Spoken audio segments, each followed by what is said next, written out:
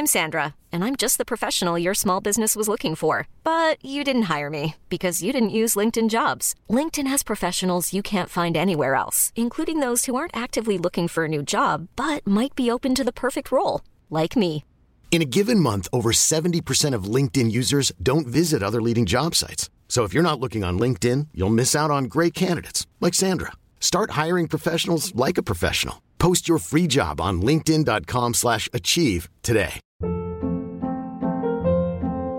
Hold up. What was that? Boring. No flavor. That was as bad as those leftovers you ate all week. Keke Palmer here. And it's time to say hello to something fresh and guilt-free. Hello Fresh. Jazz up dinner with pecan-crusted chicken or garlic butter shrimp scampi. Now that's music to my mouth. Hello Fresh. Let's get this dinner party started. Discover all the delicious possibilities at hellofresh.com.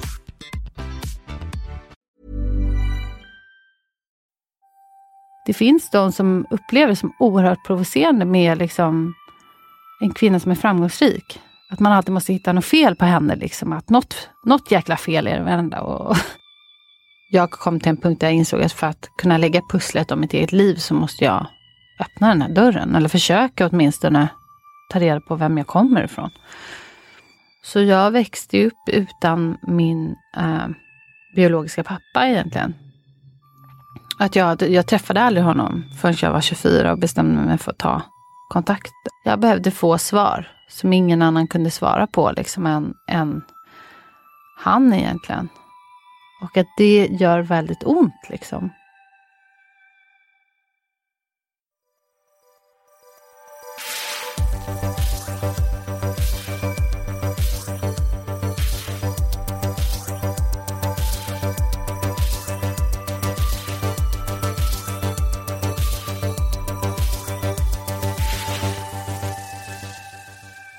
Hej och välkomna till avsnitt 49 av O-podden.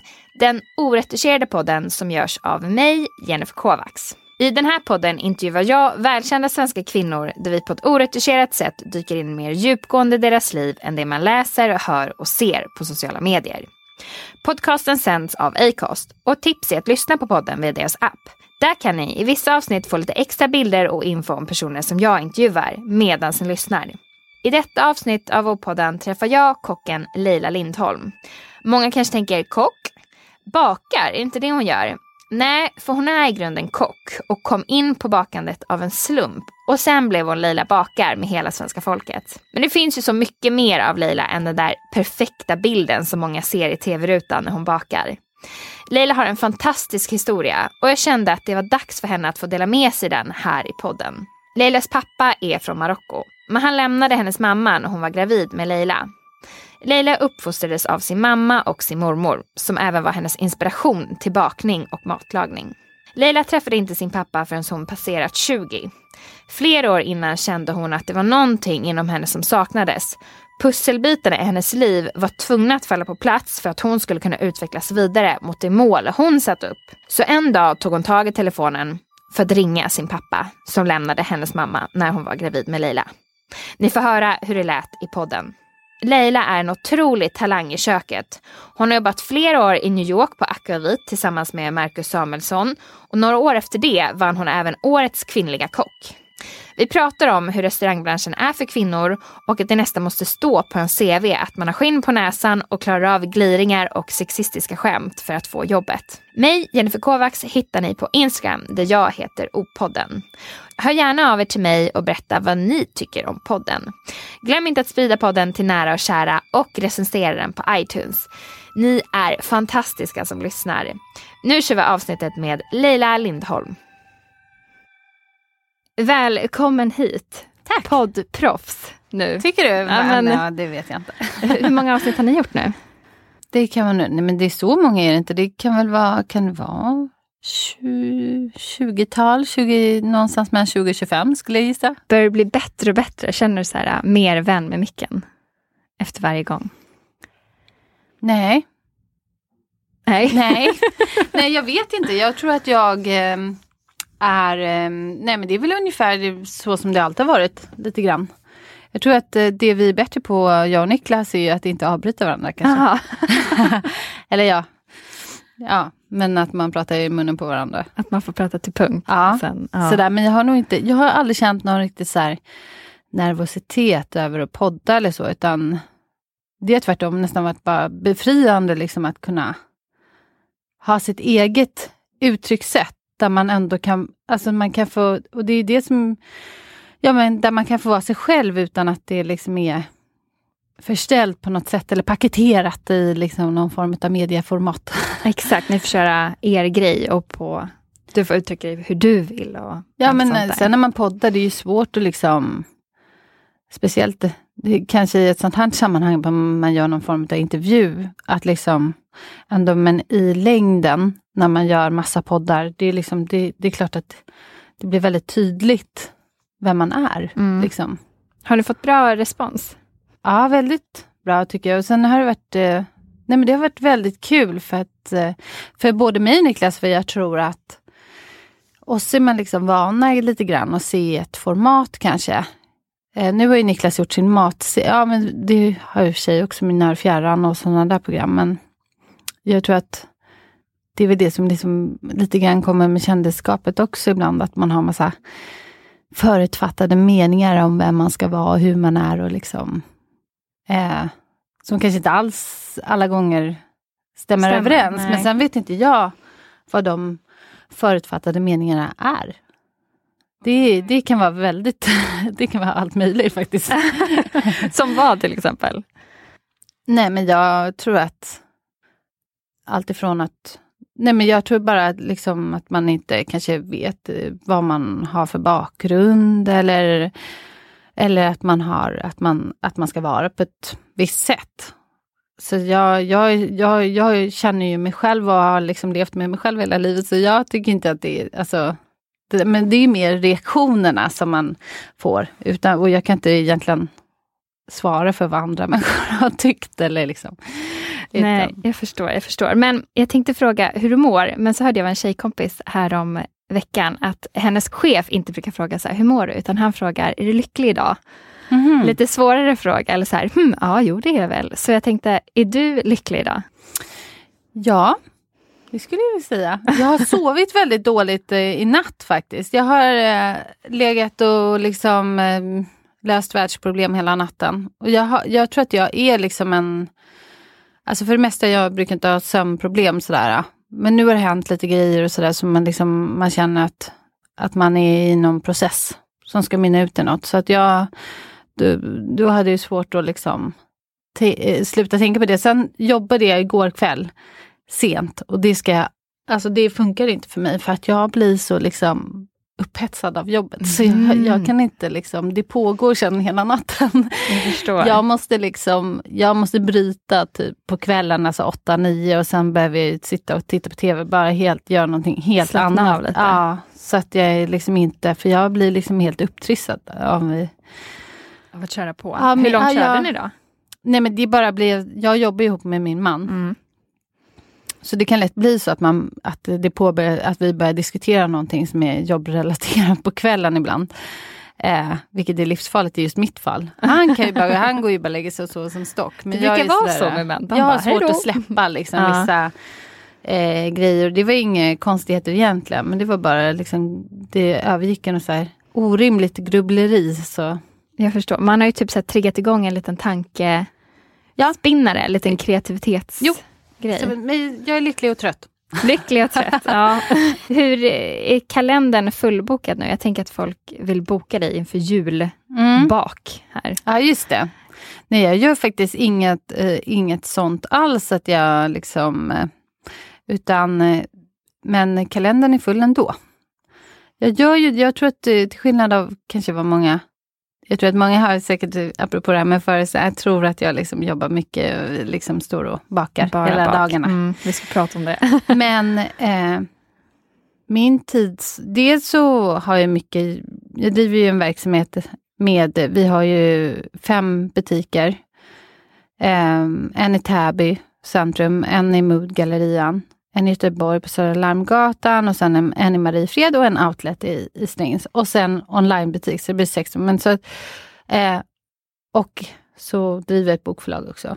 Alltså det här är ju helt otroligt med dina butiker, för det här är på 1 år du har skapat dem, eller vad är det? Ja, jag tror, nu måste jag tänka, vi startade ju onlineverksamheten, så vi började faktiskt som en onlinebutik. Och sen så för snart 2 år sedan öppnade vi Moodgallerian. Och sen under den perioden så, under loppet av drygt ett år så öppnade vi 4 till butiker då.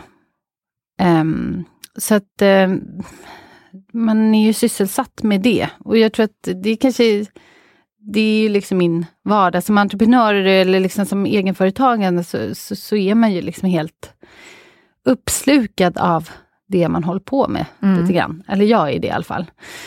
Och lever med det liksom 24 timmar om dygnet.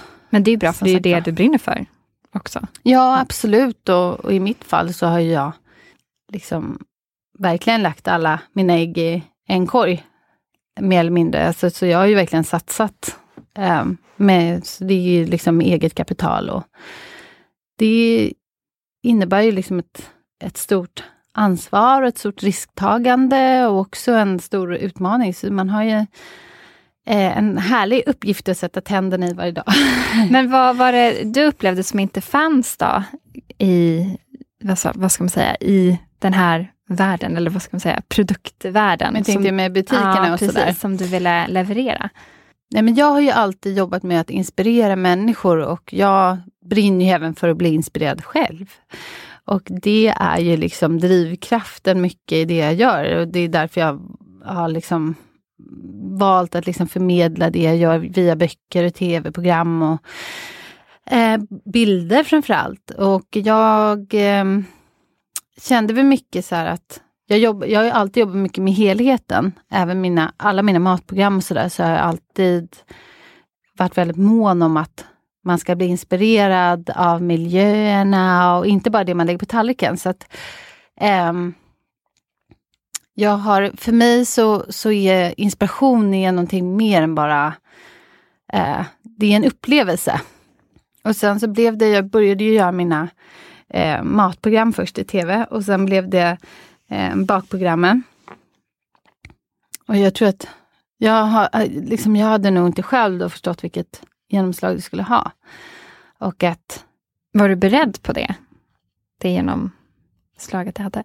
Ja, det var jag nog liksom, för att jag ju... Jo, men lite grann, men jag tror att jag hade nog svårt att... Alltså... Greppa? Ja, precis. Jag tror att det är nog lättare att också se lite ett retroperspektiv liksom, att ja, det kanske ändå var väldigt eller stort eller så, men just när man är inne i det så är jag mest i skapandet och tycker det är kul att liksom bygga mina världar. Och det har jag gjort då, så att jag har alltid varit intresserad av design och sådär, så jag började designa mina egna grejer. Allt från textilier liksom till köksprylar, dels för att jag märkte att folk verkligen gillade min smak. Och också för att jag själv ville designa saker. Jag har alltid jobbat med mina böcker, så har jag alltid jobbat väldigt tätt med formgiven. Suttit liksom på en stol bredvid och valt typsnitt och liksom suttit med formgivningen, hur bilderna placeras. Så att det är liksom, det är det jag tycker är kul. Eller det är en väldigt stor del av, för att också kunna komma till min rätt i mitt uttryck. Vad jag vill förmedla för känsla och vem jag är och sådär. Så det har ju bara vuxit i att bygga de här världarna. Så det är lite som att leka med Lego liksom. Man håller på att bygga sina landskap liksom, och det är det som är så himla roligt. Att få inspirera. Ja, du har gjort det bra. Det är jättekul. En sak som berörde mig under min research inför det här avsnittet, som jag inte kunnat sluta tänka riktigt på heller, är ditt sommarprat. Det var ju verkligen jättefint. Jag började ju självklart gråta, för jag gråter alltid. Och jag var inte beredd på den känslosamma timmen som alla känslor som det där pratet innehöll. Och det kändes som när man lyssnade på att även du var lite darrig på rösten när du pratade om det. Det var jag. Det var jättesvårt faktiskt. Jag brukar inte sådär... Jo, men det är klart man kan låsa sig liksom, och ibland även när man spelar in program och liksom, men det var otroligt svårt att spela in det där som man pratar, för det var så himla nära och utlämnande och lite grann som att lägga sitt hjärta på bordet. Och jag frågar mig själv ganska många gånger också under tiden som jag skrev sommarpratet, för det pågick ju i flera veckor och månader. Att liksom, ska jag verkligen säga det här? Ska jag verkligen berätta det här? Och varför ska jag berätta det här? Och liksom, alltså, det var ju verkligen en sån process att gå igenom. Otroligt mycket jobb bakom ett sommarprat. Många timmar liksom att sitta och bara dels jobba med producenten och skriva och försöka tratta ner okej, jag får liksom en timme. Vad vill jag säga då liksom? Vad kan jag säga till världen? Och då kan man tänka, men då ska man prata om någonting större än en själv. Kanske, alltså typ, inte vet jag, klimatfrågan och liksom, vilket jag i och för sig gör på sätt och vis. Jag pratar ju om liksom hållbarhet och ekologi och liksom, men samtidigt så, det som kanske är det jag är expert på är ju det jag gör och det livet som jag har levt och min vardag liksom. Att helt plötsligt ge sig in och lösa världsproblem och sånt kanske kan vara lite avancerat. Även om det liksom låter väldigt snyggt och bra om man skulle göra det. Men det var ju alltså verkligen som du säger, utlämnande och personligt. Ja, och jag kände egentligen inte att jag ville liksom så här att vinna några billiga poäng på det på något sätt, utan jag kände verkligen att syftet, jag frågade mig själv, jag bestämde mig liksom, okej, vad är syftet med att jag sommarpratar? Och det fick ju liksom bli precis som syftet till allt annat jag gör. Att jag vill liksom stärka och inspirera människor. Och sen så finns det så himla många olika sätt att göra det på, men jag känner ju framförallt unga kvinnor i allmänhet. Och lite eftersom jag har gjort den resan som jag har gjort och också i att det ibland så vet jag att det finns de som upplever det som oerhört provocerande med liksom en kvinna som är framgångsrik. Att man alltid måste hitta något fel på henne. Liksom. Att något jäkla fel är det varenda. Och sådär. Alltså vi är väldigt, och det är inte bara män. Utan det är ju många kvinnor som är väldigt överkritiska och nitiska mot andra kvinnor. Vilket är så tråkigt, för att vi ska ju hålla ihop. Absolut. Det är ju så vi liksom övervinner världen. Inte genom att hugga kniven i ryggen på varandra. Utan lyfta fram varandra och liksom låta oss inspireras av varandra och ta lärdom av varandra och höja upp varandra. Det är ju så kvinnorna tar makten över världen. Precis. Så att, men samtidigt så är det är ju någonting väldigt, men jag kanske är lite osvensk i största allmänhet på sätt och vis, och liksom att man liksom ska veta lite sin plats och vara glad och tacksam för det man får. Fast varför ska man veta det? Alltså varför ska det vara så? Nej, men det är jag tror att det är väldigt svenskt. Liksom, att det ligger lite, det är våra oskrivna lagar kanske lite grann, och våran kultur att så är det bara. Liksom, att man ska inte tro att man är något. Fast det tycker jag folk ska börja tro. I alla fall kvinnor. Men jag tror inte att man gör, det är väl inte riktigt så man bidrar till världen. Nej, jag förstår vad du menar, men det här med att, för ibland tänker kvinnor så här, men inte kan väl jag, och liksom man får inte samma push kanske som männen får, och speciellt inte av varandra, precis som du säger. Och man kanske har en idé som kvinna, och man får den här, kom igen, du kan, istället för att vissa kanske jag tror att vi blir bättre, men jag tror också att det behövs förebilder, det behövs människor att liksom bli inspirerad av. Och jag tror att, jag vet ju själv, jag jobbar med branschen i 15 år, och det är liksom ändå, det är en ganska, alltså nu för tiden kan ju kvinnor över 40 faktiskt bryta omslag och sådär, men det är ju en ganska nytt fenomen om man liksom tittar på Jennifer Aniston och Angelina Jolie, vad heter hon? Angelina Jolie. Precis. Och andra liksom, Jennifer Lopez, de är ju ändå börjar närma sig 50 år. Det är i alla fall skönt att man kan också få faktiskt åldras, att det är okej att man inte är helt konserverad. Fast ibland så retuscherar de ju extremt det gör mycket. de sig, men jag tror inte man är inte liksom helt rökt om man bara... Men det tror jag, det är ju också kanske ett hinder som män inte... Att det är väldigt utseendefixerat som kvinna. Absolut. Att man ska vara liksom flawless på alla sätt och vis. Medan män inte har de kraven på sig.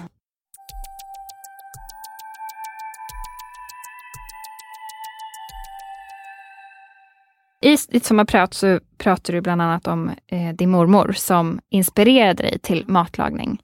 Vad hette hon? Mariana. Hur har du burit med henne genom din resa under åren och hur finns hon med dig idag? Hon har liksom kommit och gått lite grann. Alltså hon finns alltid med sådär. Och jag tror att, jag vet inte, men min mormor var väldigt cool på något sätt. Alltså hon utstrålade någon slags här kraft, pondus och elegans. Man ser det bara på bilder på henne och sådär. Jag minns henne som väldigt liksom bara självklar. Och hon var också ensamstående 3-barnsmamma. Min morfar då, han var liksom affärsman och drack väl ihjäl sig typ till slut. Så att dog väldigt tidigt. Jag tror bara mamma var bara 13 år när han gick bort. Så hon träffade liksom aldrig någon ny man eller så. Så hon har ju levt då själv med sina 3 barn. Och men sen känns det så här, jag tror lite grann att det finns en andra sida på något vis. Och att de som går bort liksom ändå finns med oss på något sätt. Om inte annat så är det ju så kan man ju själv bestämma lite grann att det är så. Att man känner liksom att men mormor skulle ha sagt si. Eller om det är någon annan närstående, att man vet hur de skulle liksom, vad de skulle tyckt varit roligt och vad de och skrattat åt. Eller alltså att man bär med sig. Och det är väl jättehärligt att det liksom inte tar slut med en gravsten. Att man kan liksom få ha med sig sina anhöriga ändå. Och sen så vet inte jag om det. Jag liksom ändå har haft någon så här känsla av att att hon liksom har varit med och liksom haft ett finger med i spelet och hjälpt mig när det behövs och lite sådär. Att ha den känslan, jag vet inte, jag kan inte förklara varför det är så. Men det kändes som att hon liksom inte, hon kunde inte lämna mig för att hon hade liksom hon hade inte gjort sin uppgift klar liksom. Och det jag pratade om i sommarpratet var ju att när hon gick bort då i cancer så var det sådär att hon liksom bara försvann från mig, för att hon var ju då som min mamma. Eftersom mamma fick mig när hon var så ung, så var hon ju som min andra förälder, och att det här med cancer då var så tabubelagt liksom, att man ville inte prata om det. Det var liksom lite, man la lite locket på och så. Och så fanns det ju också, jag menar, väldigt många överlevde inte cancer då. För att det har ju hänt otroligt mycket. Så att hon gick ju bort väldigt snabbt och bara försvann. Och jag fick aldrig säga hej då och sådär. Och liksom, det var ju katastrof för mig liksom. Din mamma kom och berättade bara att hon inte fanns längre. Jag visste att hon var sjuk och låg på sjukhus. Och jag hade säkert, en barn fattar ju så mycket mer. Man fattar ju säkert att det liksom, men det var ju jättehemskt att ta in liksom att hon var borta bara. Hur gammal var du då? 6. Ja, jag minns också när min mormor gick bort. Då var jag nog 5 eller något sånt där. Och bara så här, jag minns ju kanske inte då just hon på det sättet, men jag minns alltså sorgen som bara, du vet, när mamma och pappa berättar att min mormor finns inte längre, och alltså att man får så här bilder av hur man upplevde, och sen och ibland kan man i och för sig kanske inte veta, är det från att kommer bilderna från filmer och bilder som jag upplevt, men på något sätt känner man ändå den sorgen. Så man bär ju med sig, precis som du säger, det de kände och det de tyckte och vad de skulle sagt och så. Ja, och att jag tog upp det i sommarpratet handlade mycket om det här med att liksom att jag har känt nu faktiskt senare i livet att jag fortfarande bär med mig den sorgen, och det är kopplat till att jag aldrig fick någon möjlighet att säga farväl till henne. Att jag liksom, de visste ju att hon skulle dö. Men att jag inte fick besöka henne på sjukhuset för att hon ville inte det då. Och att liksom få en chans att säga farväl. Och att det där liksom lämnade lite grann ett... Jag tror det faller liksom, man förtränger det när man växer upp och sådär. Men sen så gick väldigt mycket åt att mamma var ju bara 25 år, så att hon var helt förstörd liksom. Det var hennes allt, för det var ju hennes enda förälder som gick bort när hon bara var 25. Så att jag tror också som barn att man känner sig desperation över ens förälders sorg. Att man bara vill liksom trösta och hjälpa, och så här att barnen känner väldigt mycket så. Och att man känner liksom, jag tror barn är nog väldigt mån om att föräldrarna ska må bra på något vis. Och att läka hennes sår också, se mamma var så ledsen, var ju också fruktansvärt.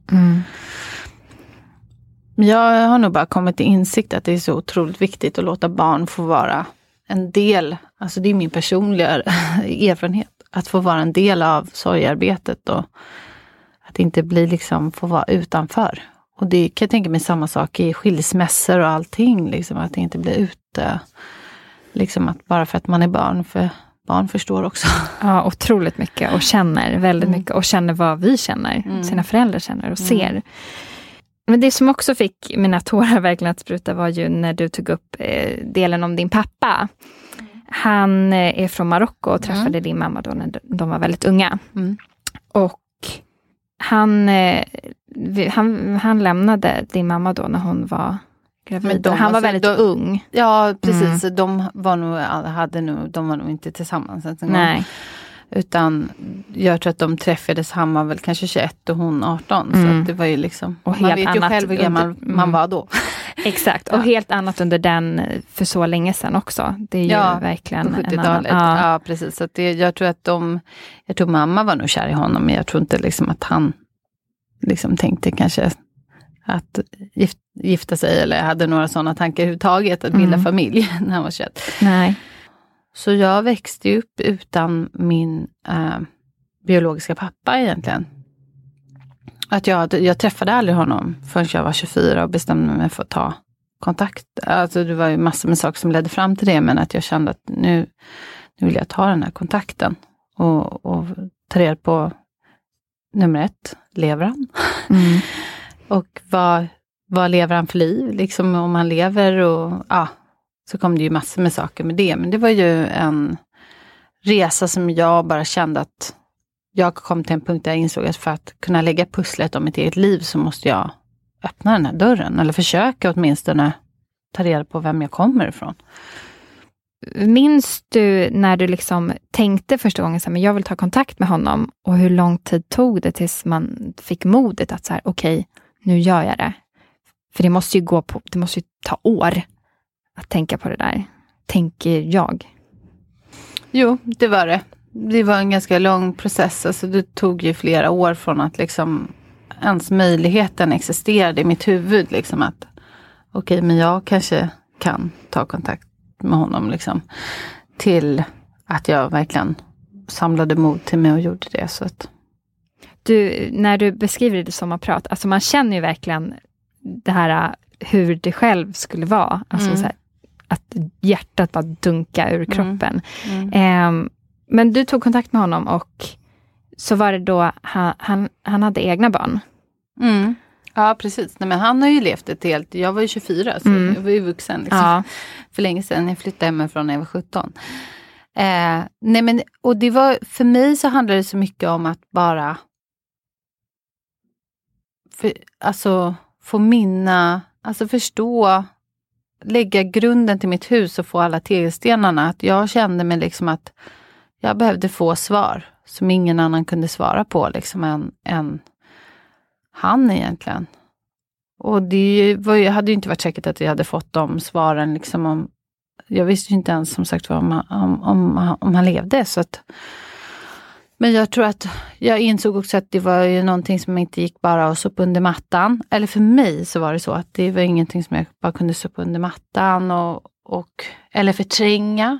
Liksom. Försökte du det?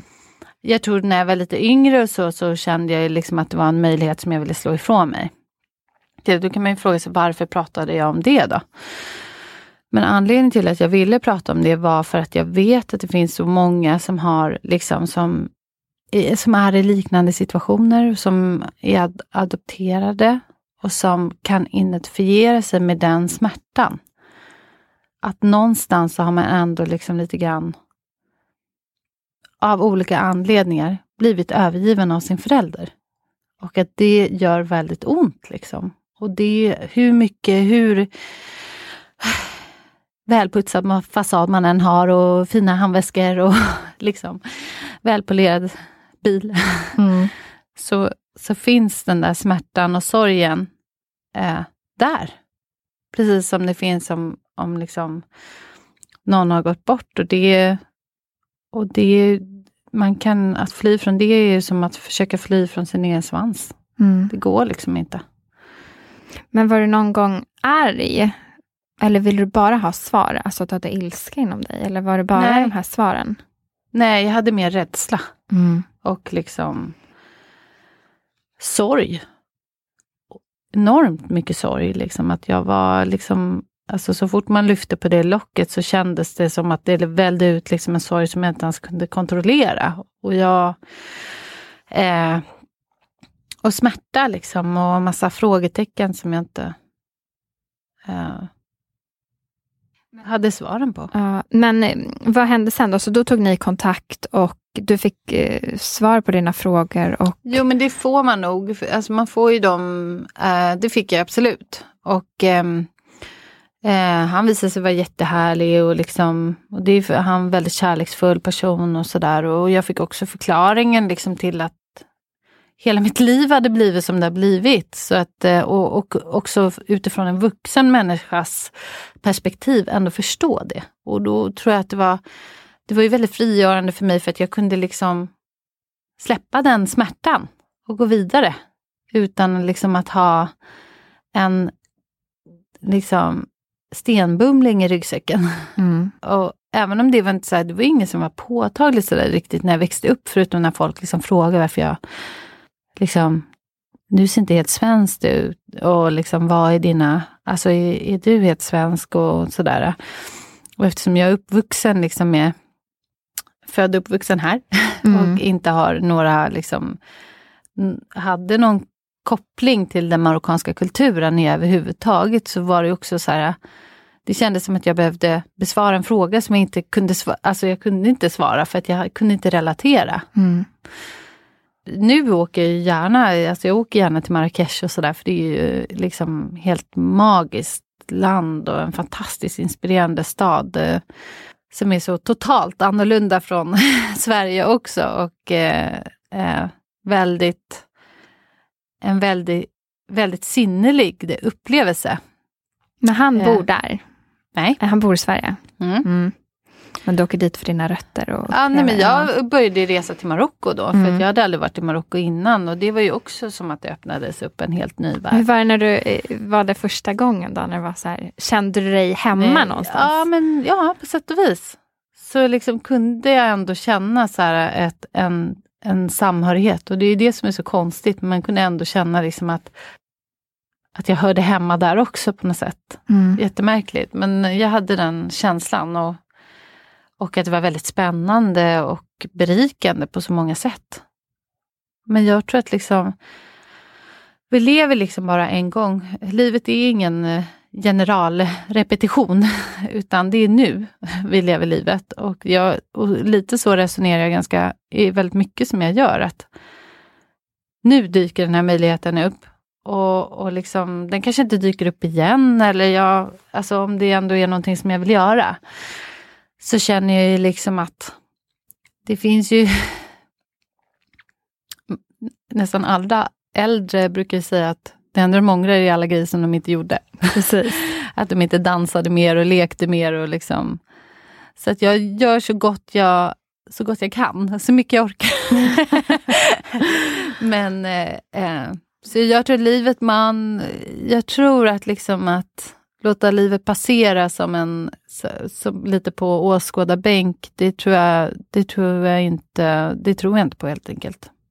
Jag tycker det var jättebra att du delade med dig av det, och jag tror att många inspirerades jag vill av det. Verkligen. Jag kände liksom att okej, hur ska jag liksom göra det här sommarpratet och också försöka tala till en bredare publik. Och sen kan jag ju säga att P1s publik, nu är ju liksom de som vanligtvis sitter och lyssnar på P1, det är kanske inte samma som lyssnar på sommarprat, men det är ju också alltså det är ju verkligen en av de finaste liksom uppdragen man kan få.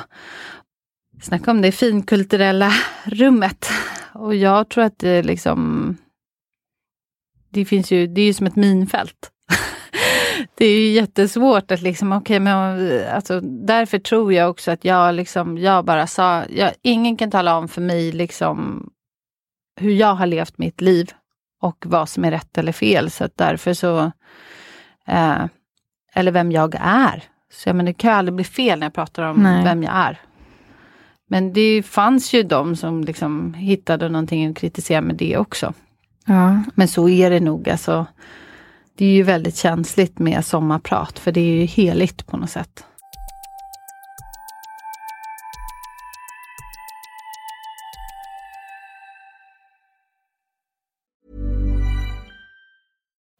Life is full of what-ifs. Some awesome, like what if AI could fold your laundry?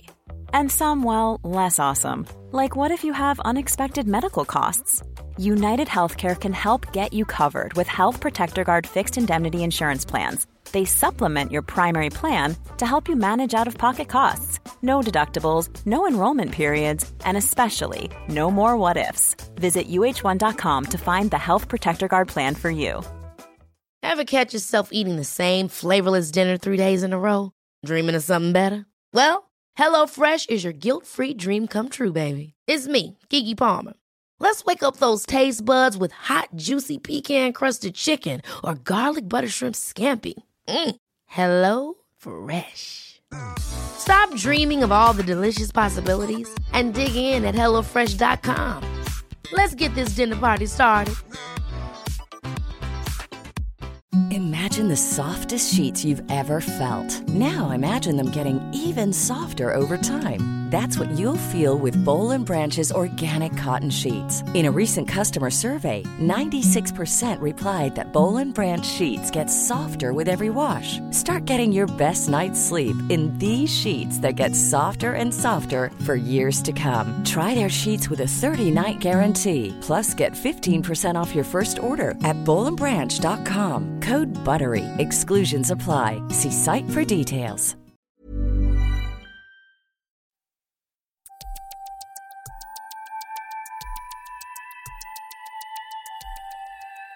Som du sa, det fanns ju några som kritiserade också. Och det var många som kritiserade för att du berörde till exempel vad du gör och att de tyckte att du promotade vissa saker du gjorde. Vilket jag tycker är ganska konstigt, för jag menar det är ju det du är där, det är den du är och dina saker du gör. Och så tänker jag, men vadå, det finns ju hur många sommarprat som helst där män har pratat om det ännu mer. Och det var ju typ 10 minuter av ditt sommarprat. Det var ju jättemycket som inte handlade om liksom det promotandet. Och när män liksom pratar om sånt här och vad de gör, då flyter det förbi och det är ingen som har några kommentarer kring det. Nej, precis. Men så är det faktiskt. Så är det. Och det är ju för jävligt. Ja, men så är det. Så är det tyvärr. Och samtidigt så får man ju bara liksom, alltså det blir ju bara patetiskt. Kan jag känna liksom, jag kommenterade aldrig det eller liksom, och det var ju så här att det var ju 3 stycken personer, privatpersoner, och vem som helst kan liksom anmäla public service. Vilket det görs, det är väldigt frekvent kan jag säga. Då är det kommer in hundratals anmälningar på sommarprat varje år. Och det är 2 genom tiderna som har blivit fällda. Och vilka är det då? I granskningsnämnden. Det var Jan Guillou och någon annan som har blivit fällda faktiskt. Och det var på 80-talet någon gång. Så att anmälningarna flödar in, det är ju mer regel än undantag. För att det finns ju de som sitter liksom och bevakar. Alltså det finns ju personer som verkligen har hang-ups liksom på allt möjligt. Liksom. Nej, men sa du inte lite fel där? Ja, men Så att det kom ju inte som en chock för redaktionen. Och just därför är de så här jättenoggranna med att granska manuset. Så man skriver ju sitt sommarprat ord för ord. Och får inte avvika från det manuset. För det granskas av deras juridiska ombud eller avdelning. Så det var inte som att jag visste ju att jag skulle prata om vad jag gör. För jag är ju författare och jag driver ju liksom en verksamhet som handlar om liksom hela mig. Som är liksom ett livsstilskoncept. Men samtidigt så känner jag så här, men jag kan ju liksom inte sitta och prata om enbart kanelbullar för att ingen ska bli provocerad. Jag måste ju ändå få prata om, som entreprenör så lever man ju och andas det man gör. Liksom. Men det är därför du är där.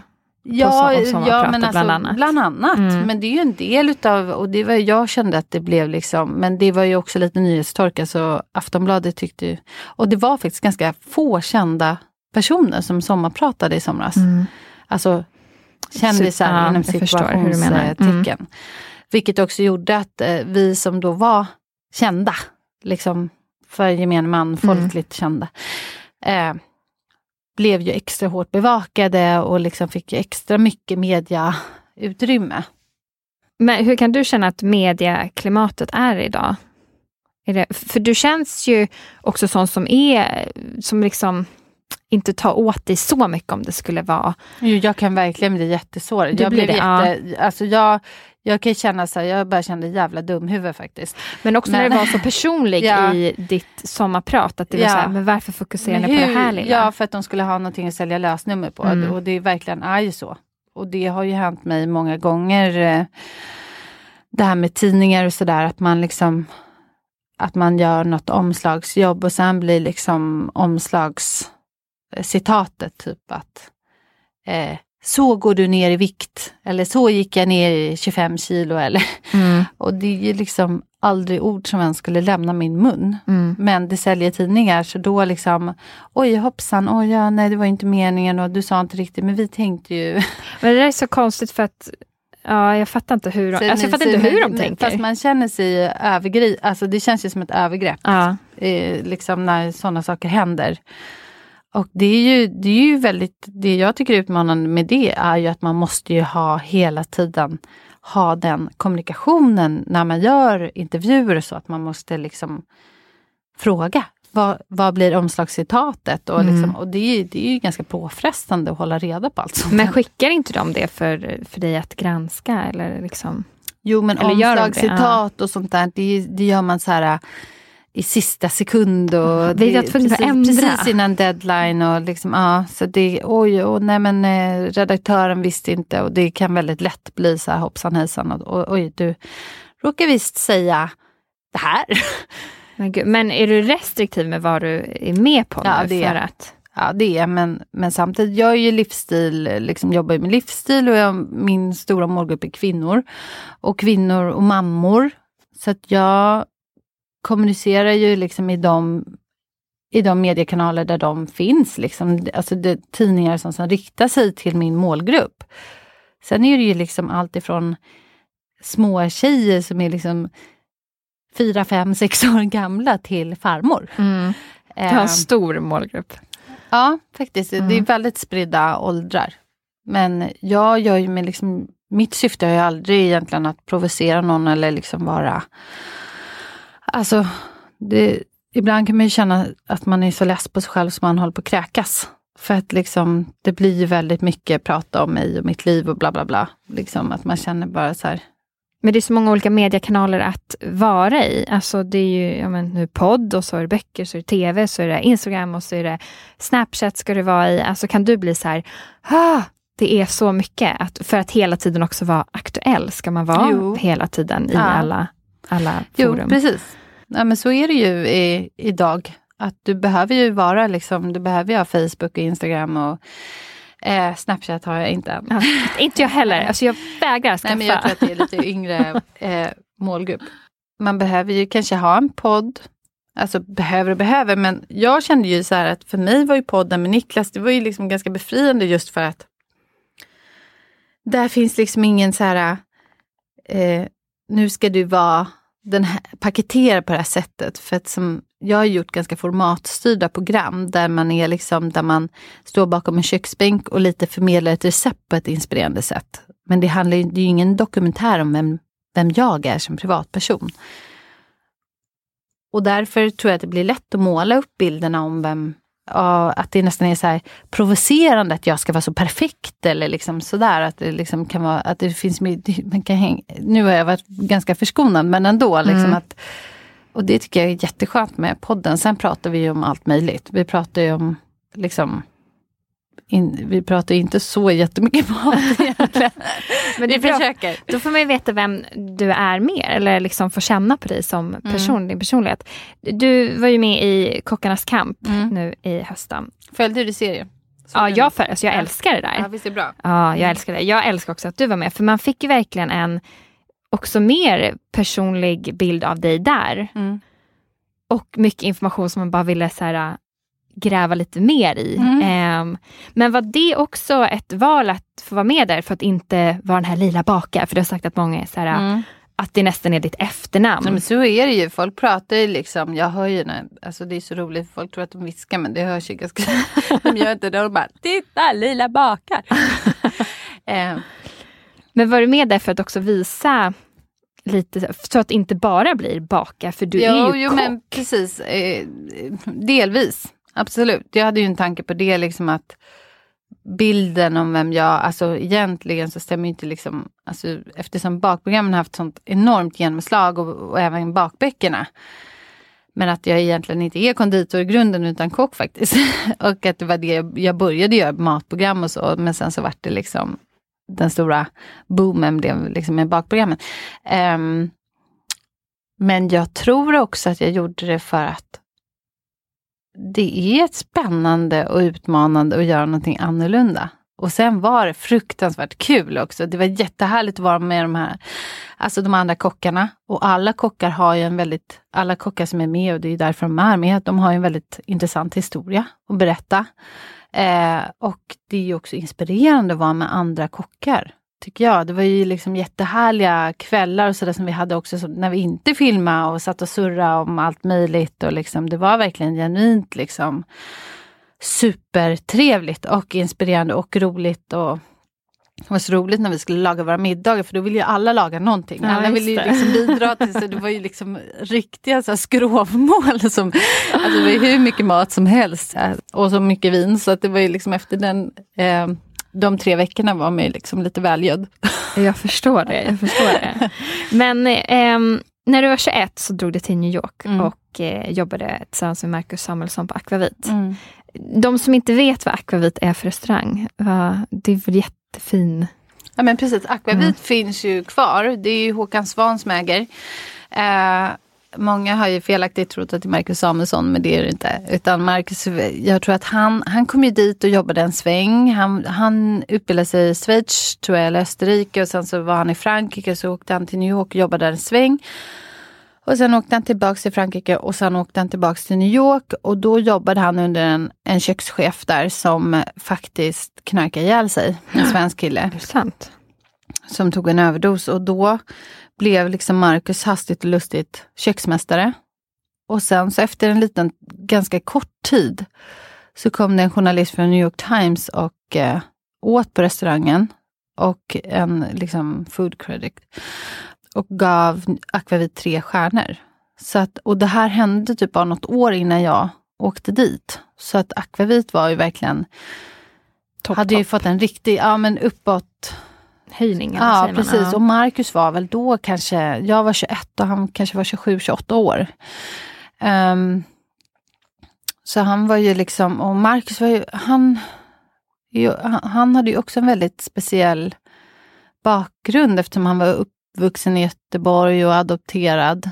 Och också lite grann varit en udda fågel säkert i mycket större utsträckning än vad jag var liksom, för att jag tror att svarta killar liksom, det var inte så här jättevanligt då på den tiden när han liksom tidigt 70-tal, slutet på 60-talet att vara adopterad från Etiopien. Men så att han vi hittade väl liksom en vänskap eller liksom något gemensamt, och jag var ju väldigt ung liksom, han var ju ändå lite så här pappa eller vad man ska säga, alltså, han var ju lite, alltså egentligen till alla svenskar som kommer över liksom, att för han har ju liksom tagit över dem och sådär. Så han hade ju också mycket bra reflektioner som fick mig att liksom tänka till sådär, okej. Men det var inte bara happy time i New York. Nej, gud, herregud. Det var mycket tårar i 4 månader. Ja. Har jag sagt att du grät nästan varje dag? Ja, av många anledningar, men det var ju också väldigt, alltså det är väldigt tufft i New York, och det är dels ett helt annat arbetsklimat, och sen är man ju långt hemifrån, och jag hade ju jag var ju väldigt ensam, och det kanske också liksom vart det lite som en kalldusch hela liksom, alltså allt som uppstod när jag kom dit, och liksom, så att det var ju väldigt tufft, och jag kände en jättestor ensamhet i det. Men sen efter 4 månader så landade jag på något vis och bara, du vet, började hitta egna vänner och någonstans att bo, och då vände det där till något helt fantastiskt. Det kändes som att jag kommer aldrig flytta hem till Sverige igen. Här bor jag nu resten av mitt liv. Hur länge var det där då? I nästan 2 år. Och så hade det ju mycket väl kunnat bli, men jag tror att livet blir till en vardag även där. Att man liksom, man åker fram och tillbaka till jobbet, och man har sin, liksom, jag hade pojkvän, och det var, man liksom tappar det här nästan, för det var nästan vid den brytpunkten, då var det nästan som att man är helt hög på New York, liksom, att man bara vill vara där för alltid. Sväva på mån. Men man får ju, precis som du säger, vara där också, och sen längtar man ju hem. Men det var ju också väldigt svårt när jag flyttade hem sen, för då kändes det ju som helt, alltså det var ju alla människor. Ja. Alltså det var ju helt öde.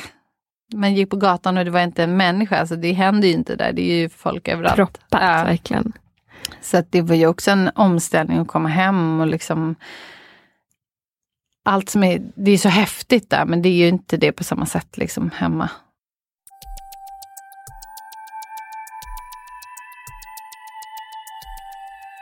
Som 24-åring så blev du vald till Årets kock. Kvinnliga kock. Ja. Årets kvinnliga kock. Ja, att man måste säga. Hur förändrade det ditt liv? Och... På många sätt tror jag. Dels för att jag hade liksom, jag förstod lite grann att förutsättningarna att lyckas, att då hade jag precis börjat jobba lite med mental träning och sådär, och hade just lite grann fått insikten att om jag ska kunna vinna den här tävlingen, då måste jag själv tro att jag kommer vinna. Att det är det som är liksom, det är den stora, lite idrottspsykologi liksom. Att det är det som är den största utmaningen egentligen. Och man måste ha det här liksom vinnarfokuset och så. Så det var ju lite en liksom revolutionerande insikt, men sen så öppnades också väldigt mycket dörrar tack vare att jag vann tävlingen. Det var väldigt många som var, alltså tidningar och journalister som var intresserade av mig, just för att jag hade den liksom ganska gedigna meritlistan som jag hade och sådär, att jag fick mycket press helt enkelt. Och så startade jag eget samma veva, och bestämde mig för att jobba med plåtningar och lite mer så matstyling och så. Du var typ ganska först i det. Först i det, ja. Ja, jag var jättetidig med det. Eller liksom, det fanns ju foodstylist i USA och sådär, men i Sverige så var inte det riktigt någonting, det var inget allmänt begrepp så. Så gjorde det ett par år, och sen så hade jag en idé om att liksom göra, att jag ville inspirera, liksom jag började göra lite reklamfilm och så ville jag inspirera människor att laga mat på en liksom bredare, att jag tänkte vad fantastiskt att göra en bok, och liksom och så ville jag ju göra tv-program för att då jag hade, dels var kockarna väldigt så här, mycket kockrockar och pekpinnar och lite sådär, vad ska man säga, restaurangmatlagigt. Matlagning hela tiden för folk som för folk som ville lägga mycket pengar och liksom handla sin mat på råvaror på Östermalmshallen. Men det var ju, jag kände ju liksom att men vad ska liksom British i Hägersten göra med det här receptet? För att hon kommer ju aldrig liksom varken kunna eller vilja eller liksom laga den här maten. Eller ensamstående tvåbarnsmamman. Så då kände jag bara så att men nu vill jag göra något nytt här. Förenklare så att liksom till och med den som känner så här, nej men jag kan inte laga mat. Jag är helt värdelös på det. Den personen, de vill jag inspirera att liksom våga ställa sig, så att bryta ner och verkligen göra så enkelt som det bara går, men ändå fantastiska smaker som man kan få känna att man lyckas liksom. Det har ju blivit mer trendigt att vara kock idag. Varför tror du att vi ser den här förändringen i branschen? Men det var på gång redan när jag gick i restaurangskolan och så var det ju lite, alltså då var ju det var ju precis att det började vända, att det var lite sådär häftigt, men alltså att det var inte så låg status som det har varit i många, många år sedan liksom, alla tider egentligen. Att vara kock var ju liksom ett riktigt arbetarklass, lågstatusyrke. Men sen tror jag att det kom kanske med så här, det började komma liksom med Marco Pierre White och Anthony Bourdain och liksom hela Jamie Oliver, och att det började liksom att media kockarna och att också vårt sätt att leva, liksom tillgången till råvaror och att man alltså rent internationellt, att tillgången till råvaror och liksom globalisering med recept och inspiration, och liksom att vi också hade tiden och pengarna. För att 70-talet var ju mycket, det var ju liksom konservburk. 80-talet var mycket mikromat. Och 90-talet blev ju lite mer att vi har liksom tid över här och laga mat faktiskt. Och det är lite grann alltså 90-talet, början 2000-talet. För sig. Så att det, liksom 90-talet var ju kanske mycket färdig mat, att det kom liksom keldasoppor och liksom mycket så. Men att färdiga lösningar. Men sen gick det över till liksom att laga maten själv, och att man faktiskt också så att det var det man ville lägga tiden på. Så man kan väl säga liksom att i takt med att intresset liksom började vakna för att laga mat, så fanns det också liksom inspiratitionskällor i form av böcker. Och det är bara att kolla på en bok från 70-talet, en kokbok från 70-talet, man bara tråkiga. Ja, eller liksom inte helt fräscha. Nej, idag är de ju mycket finare. Ja. Idag är det mer typ en accessoar hemma. Alltså, det var ju finare med de här så här kolorerade från 40-talet, som är liksom så här kolorerade tårtor och sånt, när man liksom har, när det är ju nästan som liksom en alltså ett grafiskt papper liksom. Så att, men nu är det något helt annat. Och därför med mina böcker har jag ju alltid varit väldigt liksom velat ge någonting mer än bara ett recept. Alltså att bygga de här miljöerna, och liksom att man ska få en helhet. Förmedla en känsla. Ja. Och känna att liksom, och att det är kul och liksom inspirerande. Det har ju varit väldigt roligt. Alltså, och det är ju verkligen inte att ta den enkla vägen. Nej. Men oftast det som lyckas. Ja, jag har alltid trott på konceptet att överleverera. Att liksom, det tror jag är liksom ett vinnande koncept. Att aldrig känna liksom, för det där var någonting som man också kommer från serviceyrket och jobbat krogen liksom, att man fattar så här, men det går inte att lura en gäst liksom, utan det man ska göra är ju att ge dem mer än vad de förväntar sig. Absolut. Och känna att de liksom inte, alltså, för det är ju det värsta som finns när man går på restaurang och betalar svindyrt för asdålig mat. Ja, då blir man ju skitförbannad. Då vill man aldrig komma tillbaka. Nej, precis. Nej. Så det är ju inget vinnande koncept, utan det är ju tvärtom att verkligen försöka ge en större upplevelse än vad man, så om man då köper en bok för 199 eller vad den kostar liksom. Att man ändå får någonting som, det här är en bok som jag kan ha i 10, 15, 20 år. Exakt. Och liksom bjuder på mer inspiration och så. Så det har ju varit det jobbar jag hårt med. Men sen och liksom tror att jag lyckas för det mesta. Det är självklart att någonstans liksom lyckas man väl klanta till det också, säkert. Men det är väl bara mänskligt. Ja.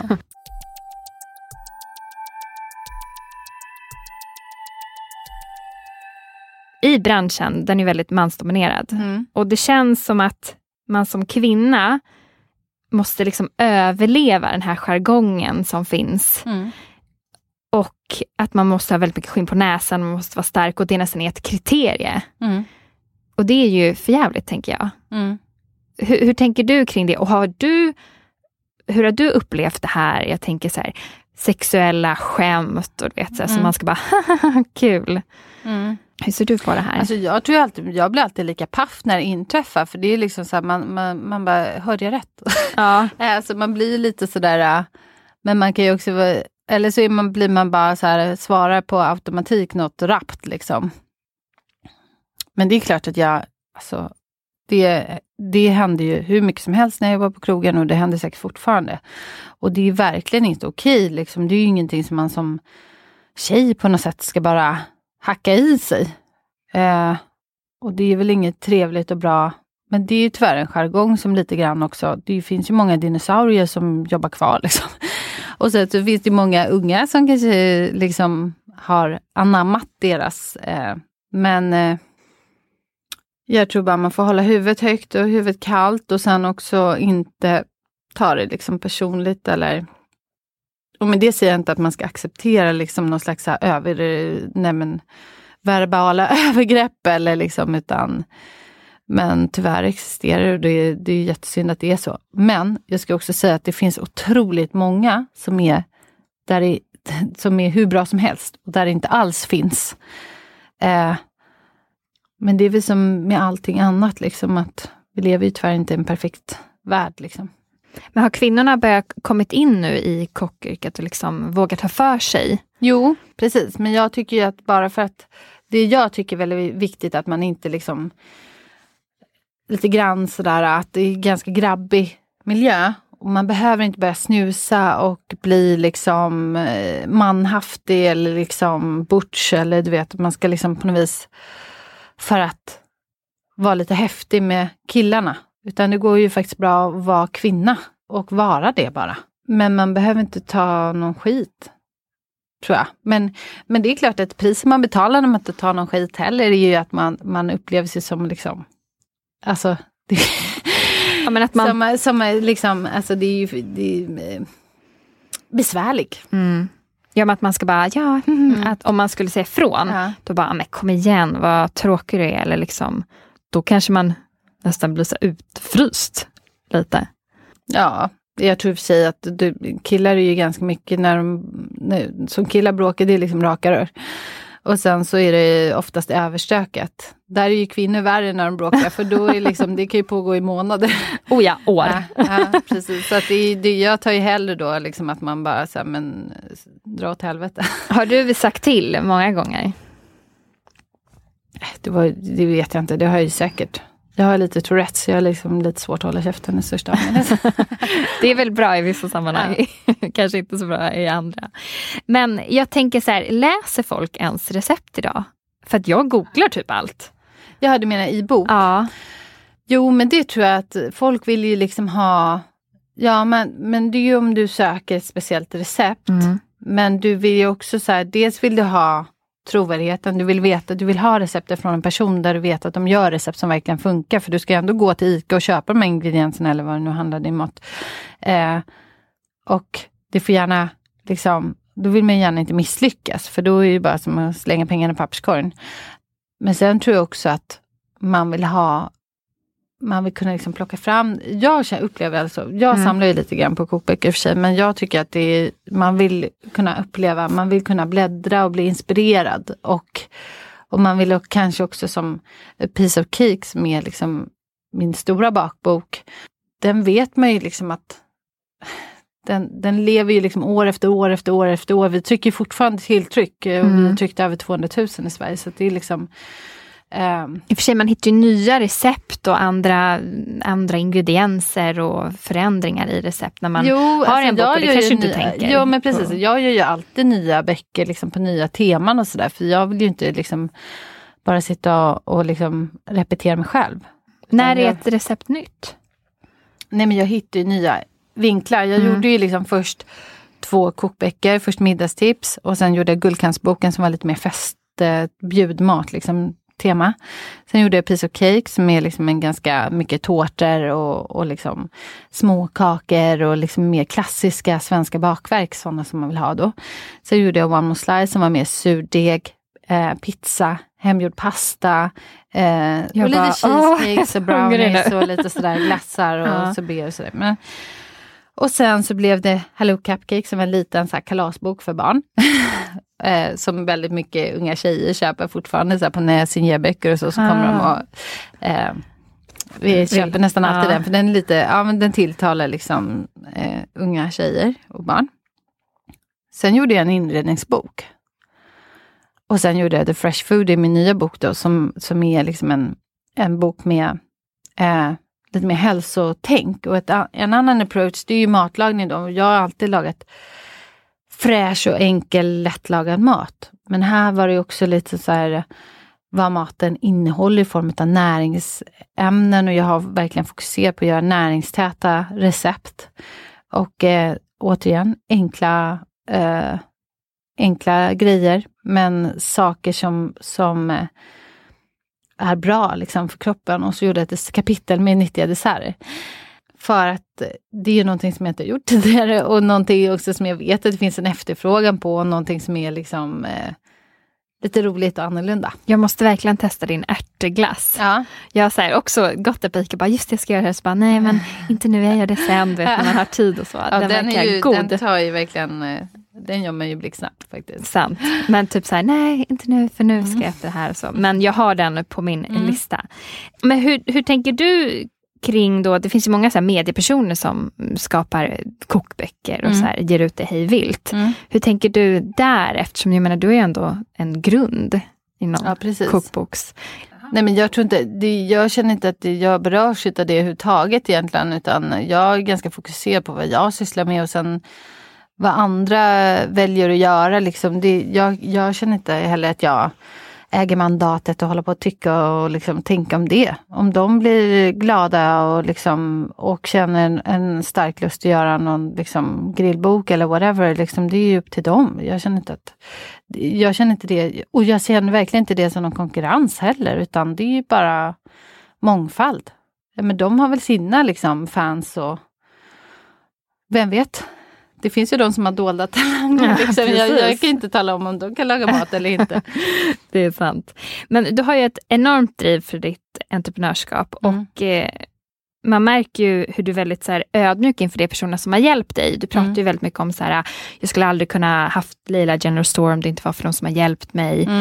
Och du verkar verkligen så här, värna om dina medarbetare. Vad kommer det här ifrån? För alla är ju inte så. Har du själv känt någon gång att men jag får inte uppskattning för det jag gör och liksom vill driva det vidare? För det är ju en drivkraft att få beröm. Ja, men absolut. Och det är ju, jag ger ju feedback också. Det är ju inte alltid, de får ju liksom, alltså ibland så finns det ju utrymme för utveckling och då kommunicerar det med. Så att, men det är ju självklart så att jag kan inte driva liksom 6 butiker själv och finnas överallt och dessutom vara ute och göra massor med andra projekt liksom. Intervjuer och liksom inspelningar och sånt där, utan det är ju absolut tack vare mina fantastiska liksom medarbetare och vi tillsammans liksom skapar det här varje dag. För det är ju också, det är precis som mat, det är ju en färskvara och gör det bra, det är liksom en färskvara som ska. Och liksom där, i det så är det, jag kan känna att stora utmaningen för mig är ju att kanske att hinna med att inspirera och vägleda, att liksom också vägleda på att liksom alla vet var ska vi, liksom vad är målet och vad är vi på väg med det här och att liksom hela tiden vara on top of my game samtidigt som jag ändå vill finna tid att göra nya böcker och liksom andra projekt. Så att, men däremot så jag tror att det är viktigt också att som arbetsgivare och medarbetare att bekräfta de man arbetar med. Och liksom visa uppskattning för saker som man tycker är bra. Att det sitter verkligen inte långt inne. Men jag kan absolut säga om jag tycker något är dåligt också. Då gäller det bara att försöka paketera det på ett trevligt sätt. För att det är inte alltid så lätt. Speciellt inte om man liksom är liksom blir irriterad eller någonting. Så, och jag är verkligen inget liksom inte Moder Teresa direkt. Så att men du har ju verkligen tagit många bra beslut som har hjälpt din karriär. Kan du se något beslut som du tagit som varit riktigt jävla dåligt, om man säger så? Okej, det måste jag tänka. Jo, men det har jag ju absolut. Jag tror att man tar risker. Det kommer ju med, alltså om man inte är riskbenägen då är det ju svårt ibland att liksom hela tiden köra på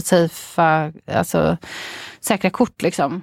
Det är svårt att ta sig framåt om man inte riskerar. Ja, precis. Saker. Och riskerar man saker, då i mitt fall så riskerar jag ofta mycket pengar liksom. För att om ett projekt som jag jobbar mycket projekt liksom, och om ett projekt som jag satsar ju inte på saker som jag inte tror på självklart. Men det är ju inte alltid av alla anledningar som saker och ting liksom lyckas som man tror, och då torskar man ju de pengarna liksom. Så att absolut, det har jag gjort. Jag har ju liksom gett mig in i ett projekt som jag har trott på, och sen så har det inte visat sig liksom. Går det bra? Ja. Hur tar du det? Är det bara så här, sväljer det? Eller går du och grämer dig ett tag? Nej, men jag försöker nog, alltså det är klart att det känns ju sådär liksom, det är inte jättekul, men å andra sidan så tror jag att man får lite grann, alltså det är väldigt naivt att tro att allting ska bara vara någon så här framgångssaga. För att jag tror att utifrån sett kanske kan, när man tittar liksom på en framgångsrik person, då ser man ju bara liksom, all framgång och sådär. Och det kan kännas väldigt tråkigt med sommarpratet, för att jag har ju liksom jobbat så otroligt hårt med att skapa någonting som är mitt eget. Och jobbar också i en bransch som är otroligt tuff. Retail liksom är jättetuff. Och det har jag gjort liksom med eget kapital. Det är ett litet familjeföretag. Och det liksom, finns inga så här feta liksom riskkapitalister i ryggen, eller liksom, utan det är ju verkligen mitt egna liksom blod, svett och tårar som ligger i det här, och inget liksom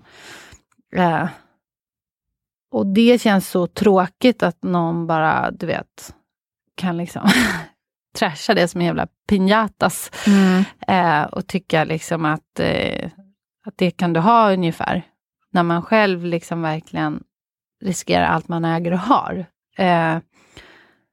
Så att jag tror liksom att utifrån sett kan man se så här, men det går inte lite bra nu och sådär. Men det är ju inte liksom riktigt så enkelt, är det faktiskt inte. Nej, folk ser ju inte liksom hur mycket man kämpar, som säger blod, svett och tårar. Ja, precis. Att liksom, och det är också så här, det är ju inte alls så säkert att liksom att det här kommer funka. Även om det är väldigt bra, så det är fortfarande så att vi behöver ju liksom att folk handlar, och men det är ju inte som att jag kan ju inte leva på några gamla meriter. Jag är en bok, så måste den vara så bra och liksom tilltala folk att man vill ha den. För annars så det är ju svårt att leva på det. Exakt. Och nu känner jag ansvar också. Jag har ju liksom, det är 30 personer ungefär som jobbar i företaget som också har familjer och barn, och liksom det känns ju, det är ju ett jättestort ansvar också, att liksom, det är inte mitt lilla bara personliga liv jag leker med här, utan det är ju jag känner väldigt mycket hjärta med alla som jag jobbar med, och liksom de är viktiga för mig, och det är viktigt att de kommer till sin rätt, och liksom. Det är bra. I varje podd så är att en person i intervjuar ska få ställa en fråga till nästkommande person. Men man vet inte vem det är. Så det är så en öppen fråga. Men vi kan börja med personen jag intervjuade innan dig. Och det var författaren Vivica Sten som har skrivit då de här morden i Sandhamn-böckerna. Och hennes fråga var då: när och hur blir du ditt allra bästa jag? Ja, jag tror faktiskt att jag är det privat faktiskt, om jag ska vara ärlig. För att det, alltså man tänker så här att när man är i sin yrkesroll och allting bla bla bla. Men jag tror att jag är ganska liksom, jag är väldigt nära till skratt. Och tycker om att liksom ha roligt. Och det bästa jag vet liksom är att käka middagar och dricka vin med kompisar. Och bara sitta och liksom, men ha kul. Och liksom det här är ganska okonstlade. Och jag är liksom lite grann bara rakt upp och ner som jag är. Och det är kanske inte alltid så politiskt korrekt, men alltså jag är som jag är bara. Och liksom lite osensurerad sådär. Så precis som din podd. Precis, osensurerat, oretuscherat. Det passar perfekt här. Så att jag tror att då kommer jag liksom till min rätt när jag kan. För då inte heller, det är ganska kravlöst. Jag menar, när det är som med jobb och så blir det ju ganska som jag liksom, det är ju ofta mycket så här när man filmar och sådär, att det är också så här, varje filmdag kostar väldigt mycket pengar, inte för mig men för produktionsbolag och kanal, alltså man också, det blir också sådana lite grann, sen kan man ju självklart ha roligt på jobbet och liksom, men det är ändå så här, det finns ändå ett underliggande allvar och ett ansvar i det som man gör, att man kan inte bara blaja bort det. Utan det kräver ju ett fokus. Men jag känner att det är ju bara när jag hänger med polare och liksom ändå, och det bara är sådär kravlöst. Ja. Då kan jag känna att då känner jag själv att det liksom är väldigt avkopplande och härligt för mig. Jag förstår exakt. Vad är din fråga till nästa person då? Oj. Var hittar du din inspiration? Bra fråga. Ja. Vad bra. Tack för att du kom och Tack att vi så fick till mycket. det här. Vad roligt. Jättekul att ha dig här.